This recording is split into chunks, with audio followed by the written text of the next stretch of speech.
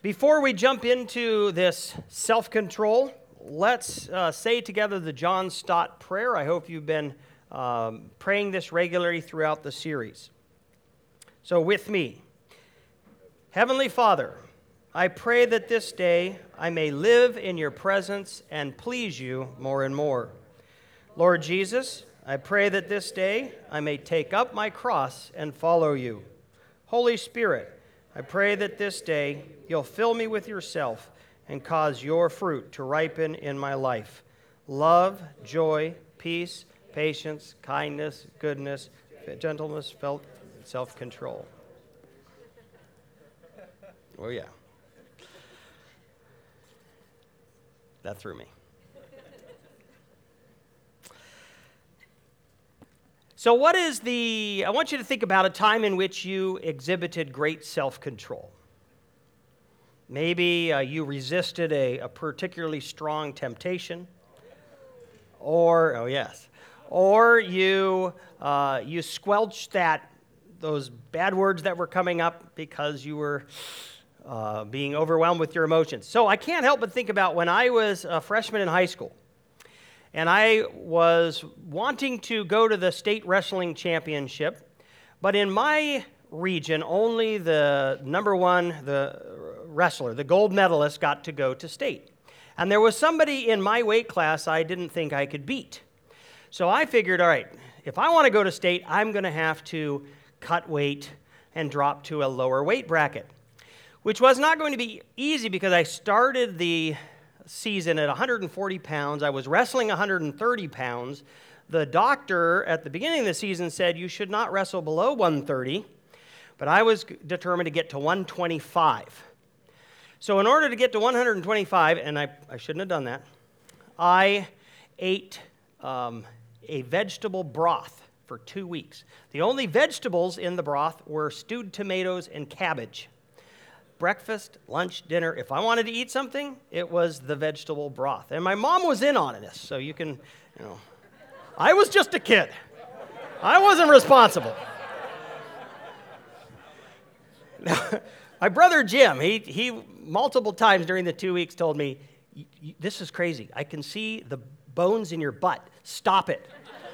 But I was determined. Now, I made it, and I wrestled 125, but I never did that again. I never tried to win based on losing weight for the rest of high school, all through college. I learned then that was a dumb strategy, because in the final match, I threw this move on a guy, and which should have worked, but he was able to muscle me back. I was just weak from eating the vegetable broth. But at least I had some self-control. There we go. What's that? What was that? I don't exhibit the self-control anymore? Yes. Thank you, Will. So, why do we need self-control? We need self-control in order to achieve our goals. That's what the Apostle Paul tells us, 1 Corinthians chapter 9, verse 24, 25. Do you not know that in a race all the runners run, but only one receives the prize? So run that you may obtain it. Every athlete exercises self-control in all things. They do it to receive a perishable wreath, but we an imperishable. So Paul's saying, listen, a runner will discipline himself or herself, what they eat, how they sleep, their training regimen, and they do that in order to achieve the goal of victory in this life, to get a perishable wreath. He's talking about the Corinthian games. And in the same way, we Christians have a goal, and that goal is to please God and to fulfill the calling he has on our lives. And in order for that to be accomplished, we have to exercise self-control. Jesus tells us in Luke chapter 9, verse 23, if anyone would come after me, let him deny himself and take up his cross daily and follow me. Deny yourself. So there are desires that your flesh has, passions and appetites that are screaming to be satisfied.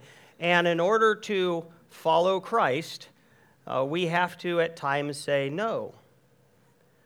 and say yes to picking up the cross, which is not easy, right? That's inconvenience and suffering on behalf of other people and for the glory of God. And that will not happen apart from some self-control. 1 Peter chapter 2, verse 11. Beloved, I urge you as sojourners and exiles to abstain from the passions of the flesh, which wage war against your soul. The passions of the flesh, they wage war against our soul. Why? Because God is often calling us to do things that the flesh doesn't want to do. And if we don't have mastery over our flesh, if we don't have inner strength, what this word self-control literally means, then we won't be able to fulfill God's calling on our lives. James chapter 1, verses 22 and 25, we're told, be doers of the word and not hearers only. Don't be a hearer who forgets, but a doer who acts. God wants us to do stuff in the body. He has good works for us to do, and it's more than just I want to and I know what to do. At the end of the day, it requires execution. It requires doing in the body, and that requires self-control. So what is self-control? Self-control is mastery over our passions and bodily appetites for the purpose of pleasing God and fulfilling His calling upon our lives. That's the Christian self-control. A few more scriptures that underline the value of self-control in the Christian life. Proverbs 25:28. A man without self-control is like a city broken into and left without walls. So in that day and age, if you didn't have walls around your city, you were at risk. You were in danger of being pillaged. If we do not have self-control, the evil one has an open field to our lives and can wreak havoc, and he will. So self-control gives us a lot of protection against the plans and the strategies of the evil one. 2 Peter chapter 1, verses 5 through 8. We're told, make every effort to supplement your faith. So you have faith, you're a Christian. Now let's add to it some virtues. Supplement your faith with virtue, and with virtue knowledge, and knowledge with self-control, and self-control with steadfastness, and steadfastness with godliness, and godliness with brotherly affection, and brotherly affection with love. Here it is, verse 8. For if these qualities are yours and are increasing, so self-control is something you have, but it's also something you can have more and more of over time. If you have these qualities and they are increasing, here's what they do for you. They keep you from being ineffective or unfruitful in your knowledge of our Lord Jesus Christ. You don't want to be an ineffective Christian. You don't want to be an unfruitful Christian, right? Ineffective, which means you're having no impact for Christ in the world.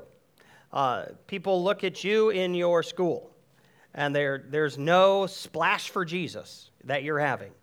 You're having no splash for Jesus in your neighborhood or in your family. We don't want that. We don't want to be ineffective for Christ. We want our lives to count for the kingdom, absolutely.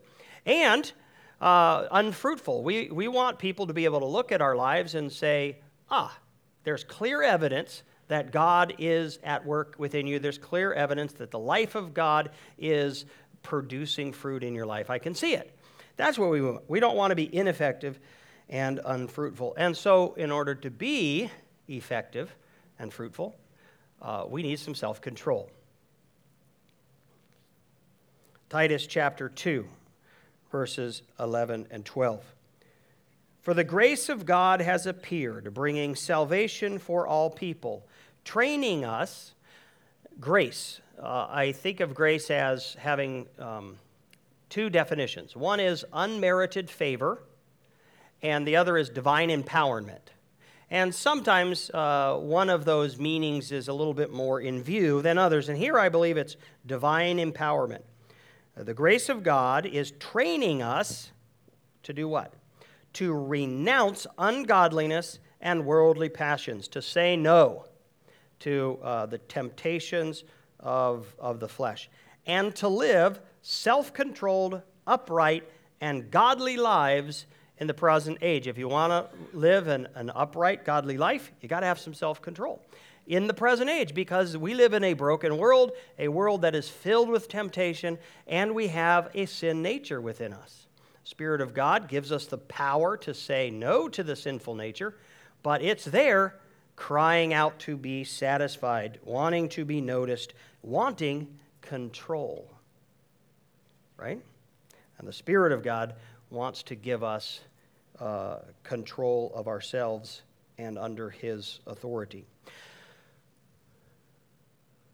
Without self-control, we cannot please God and fulfill His calling on our lives. And so, partnering with the Spirit of God to increase in self-mastery, to increase in inner strength, to increase in self-control, will have great payoff in our pursuit of the victorious Christian life. And Will, you are correct. I have not yet arrived. But the Spirit of God is producing it in me more and more. Proverbs 23. I think of four primary areas in which we benefit from self-control, or where we need to exhibit self-control in our lives. We have to have self-control over the body, self-control in our thinking, self-control in our emotions, and self-control in our speech. So we're going to run really quickly through that. See how the Scriptures exhort us to self-control in these areas. So the first is the body. And the body, I've broken it into three sections: what we eat and drink, or what we put into our body, how we handle our sexual desires, and our productivity. So first, Proverbs chapter 23, we read this: be not among drunkards or among gluttonous eaters of meat, for the drunkard and the glutton will come to poverty, and slumber will clothe them with rags. The Bible says that the body is the temple of the living God. God indwells us. God wants to use us. And I read somewhere that over 90% of your energy for life comes from your body. And is your body healthy? And so there are things that we can do. We can eat eat food, healthy food. We can sleep well. We can exercise. We need to keep the body strong so that we can have energy to go do what God has called us to do. So as it relates to food and drink, partake in a way that will leave you healthy and fully in control of your mental faculties. Now, there's a lot of pleasure to be had in food and drink, and God isn't wanting us to be ascetics, but He's also not wanting us to be gluttonous and to be left without energy. And the Bible doesn't say you can't drink alcohol, but it says don't be drunk. Do not be drunk with wine, but be filled with the Spirit. The issue is control. Never, ever give control of your mind or your faculties to anyone other than God Himself. Don't ever give it over to alcohol or to a drug. Okay, so food and drink, leave yourself healthy and fully in control of your mental faculties. What about our sexual desires? God gave them to us. This was revolutionary for me when I was a 14-year-old, and I was finally told, those aren't bad. God gave them to you. And it kind of went like this. God gave you the desire for sex. He wants you to have it, lots of it, but in the context of marriage. And that was revolutionary for me. I thought, okay, I can hold out for marriage. So here's the Bible. 1 Thessalonians chapter 4, 3 through 6. For this is the will of God, your sanctification. What's sanctification? It's becoming more like Jesus in the way you actually live. If you're a Christian, you are justified. That means you've been declared righteous. You are positionally righteous before God. But then the Bible says, work out your salvation with fear and trembling. Become, in practice, more and more like you are in position. Become like Jesus in how you actually live. So that's God's will for you, your sanctification. Then he clarifies or specifies that you abstain from sexual immorality, that each one of you know how to control his own body in holiness and honor. Do you have control over your body? Not in the passion of lust like the Gentiles who don't know God. So if you're not a Christian, and if you don't aspire to living out God's sexual ethic in your life, what do we expect from you? You have bodily appetites, and you're going to go seek to have those satisfied. And you'll seek it anywhere and everywhere, right? But you're not a godless person. You're a Christian. And as a Christian, we need to learn to control our own bodies in holiness and honor. 1 Corinthians chapter 6, verse 18, flee from sexual immorality. What's sexual immorality? Sex outside the context of marriage between a man and a woman. It's that simple. Every other sin a person commits is outside the body, but the sexually immoral person sins against his own body. Or don't you know that your body is a temple of the Holy Spirit within you, whom you have from God? You are not your own. Think about that. You're not your own. Another way to think about it is you're not alone. If you're going to go visit a prostitute, he's talked about that just a little earlier in the passage, guess who gets to come with you? Jesus. And he doesn't want to be there. Right? When you're looking at that on the internet, Jesus isn't wanting that. Take me away. Verse 20, for you were bought with a price, so glorify God in your body. Glorify God in your body. So as it relates to sex, satisfy your sexual desires within the context of marriage. And so that can be a motive for getting married. Fine. He who finds a wife finds a good thing and obtains favor from the Lord. The assumption is you're pursuing. You've been looking. Nothing wrong with looking and praying and asking me for help. 2 Corinthians chapter 10. I have some leads. 2 Corinthians chapter 10. What about our thoughts? We need to exercise control over our thinking. We read this, take every thought captive to obey Christ. You are in charge of your thinking. Now, thoughts pop into your head. The evil one can put thoughts in your head. Marketers are certainly trying to put thoughts in our heads. So the thoughts that come into our heads we're not responsible for, but what we do with them. Take every thought captive. The assumption is you have the power to arrest that thought. And if it doesn't line up with truth, and if it's not going to produce spiritual health, you put it in prison. You don't give it freedom to roam around in your mind and do its thing. And you say, no, that's not healthy. I'm not going to think about that. Philippians chapter 4, verse 8. Finally, brothers, whatever is true, whatever is honorable, whatever is just, whatever is pure, whatever is lovely, whatever is commendable, if there's any excellence, if there's anything worthy of praise, think about these things. What are you going to think about? I'll tell you, we have a whole lot of authority over and influence over what we think about. What kind of music are we listening to? What websites are we going to? What books are we reading? Magazines are we reading? What movies are we watching? And so if we can't just, we cannot just expose ourselves to anything that is titillating, because we have a sin nature that is attracted to perverse things. Let's just call it what it is.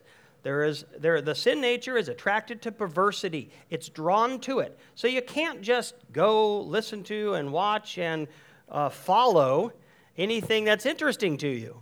it will take you to very unhealthy places. So this is an area we have to exert serious self-control. What are we going to think about? Do you know that we can even have mastery of our emotions? I find this so empowering. Proverbs 16:32. Whoever is slow to anger is better than the mighty, and he who rules his spirit than he who takes a city. You can rule your spirit. Now, emotions just come, right? And God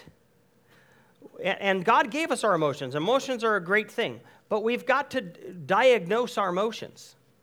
And so when you find yourself angry, or you're finding yourself afraid, you're finding yourself resentful, you track that back. Oh, why am I feeling this way? And there's almost always some thought at the root of it.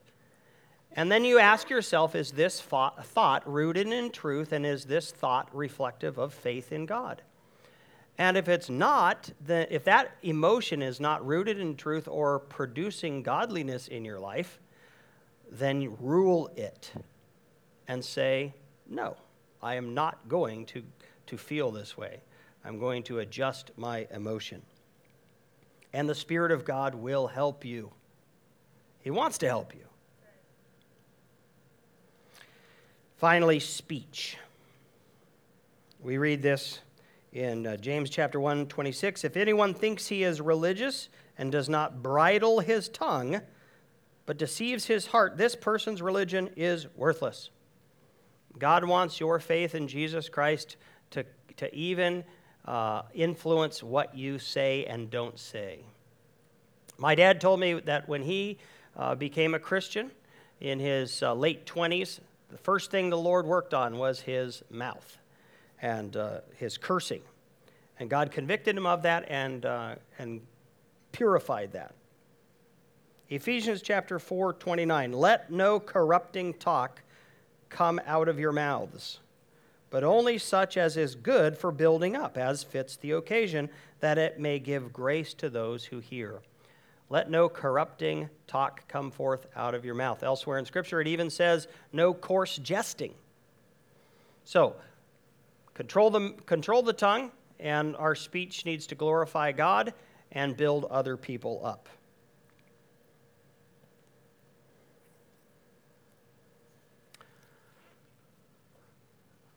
All right. None of us exerts perfect self-control. And you probably have become increasingly aware of your lack of self-control in certain areas. What do you do with that? Here's the good news. We can grow, right? If these are yours and in increasing measure. And you might never have been able to have mastery over a particular passion or a particular bodily appetite. And for you, it's just been a string of fits and starts and a string of failures. And actually, you feel in bondage. You feel powerless in that area. I've been there, and that is a very distressing place to be. And it's hard to believe God's promise to, I can do all things through Christ who will strengthen me. And he can break the power of sin's power in my life. And it kind of puts a lie to that, right? And how do I believe that when empirically that's not happening? Don't give up. The Spirit of God can set you free. I experienced that in my late 20s, and it was spiritually revolutionary. It was wonderful. And I don't know the secret. All I know is that I got so desperate in this area that I would literally get down on my face. I mean, prostrate on the ground, my body shaking as I would plead, God, please, please, please help me say no. Please give me control. And day by day by day, and then week by week, and then month by month, and then year by year. And then I got to a place where I thought, I'm in control. I don't have to. And that's so empowering.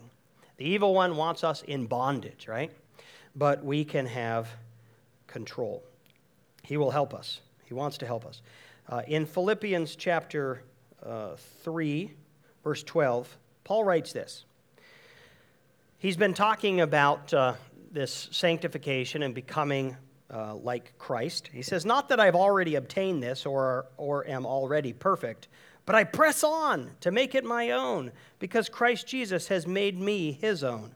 Brothers, I do not consider that I've made it my own, but one thing I do, forgetting what lies behind, straining forward to what lies ahead, I press on toward the goal for the prize of the upward call in Christ Jesus. So here's Paul admitting, listen, I fail sometimes. I'm not perfect. But what do? I forget about the past. What does Satan want us to do? He wants us to focus on our failures and go into the woe is me spiral, right? That's called worldly sorrow. That's not from God. God gives us conviction. Convictions, it leads to repentance, which leads to life. Conviction says, that was wrong. God, I'm sorry. Forgive me. Help me to do better. And so, see what Paul says? I forget about what's the past, and I press on. God's not interested in you crying over your spilled milk. He's interested in helping you live the victorious Christian life from here on out. So, if you're a Christian, accept the forgiveness that you have in Christ. It's yours. You know, when we take communion, it's a giant reminder and a regular reminder that my sins are forgiven. They've been taken away as far as the east from the west. Christ's death is sufficient payment for my sin. And then we move forward in that confidence of forgiveness and empowered by his Holy Spirit. So we can grow in self-control. Final point is that surprisingly, counterintuitively, self-control begins with giving up control.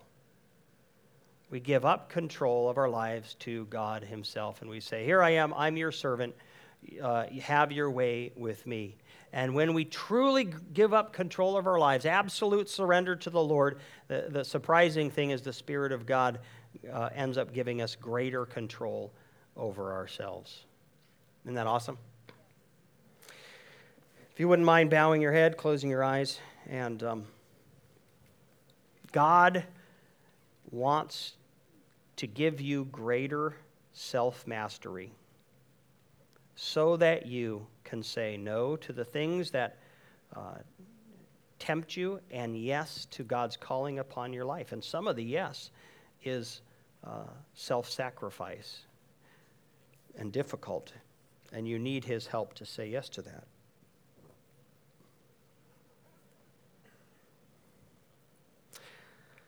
So right now, where is it? Identify the number one place the Lord is challenging you, where he's saying, look, I want to help you have self-control in this area. Would you invite him into that? Will you just name that in your own mind and heart and say, God, would you please help me?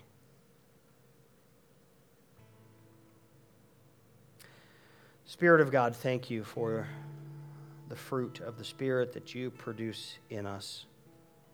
We believe that life to the full is found in obedience.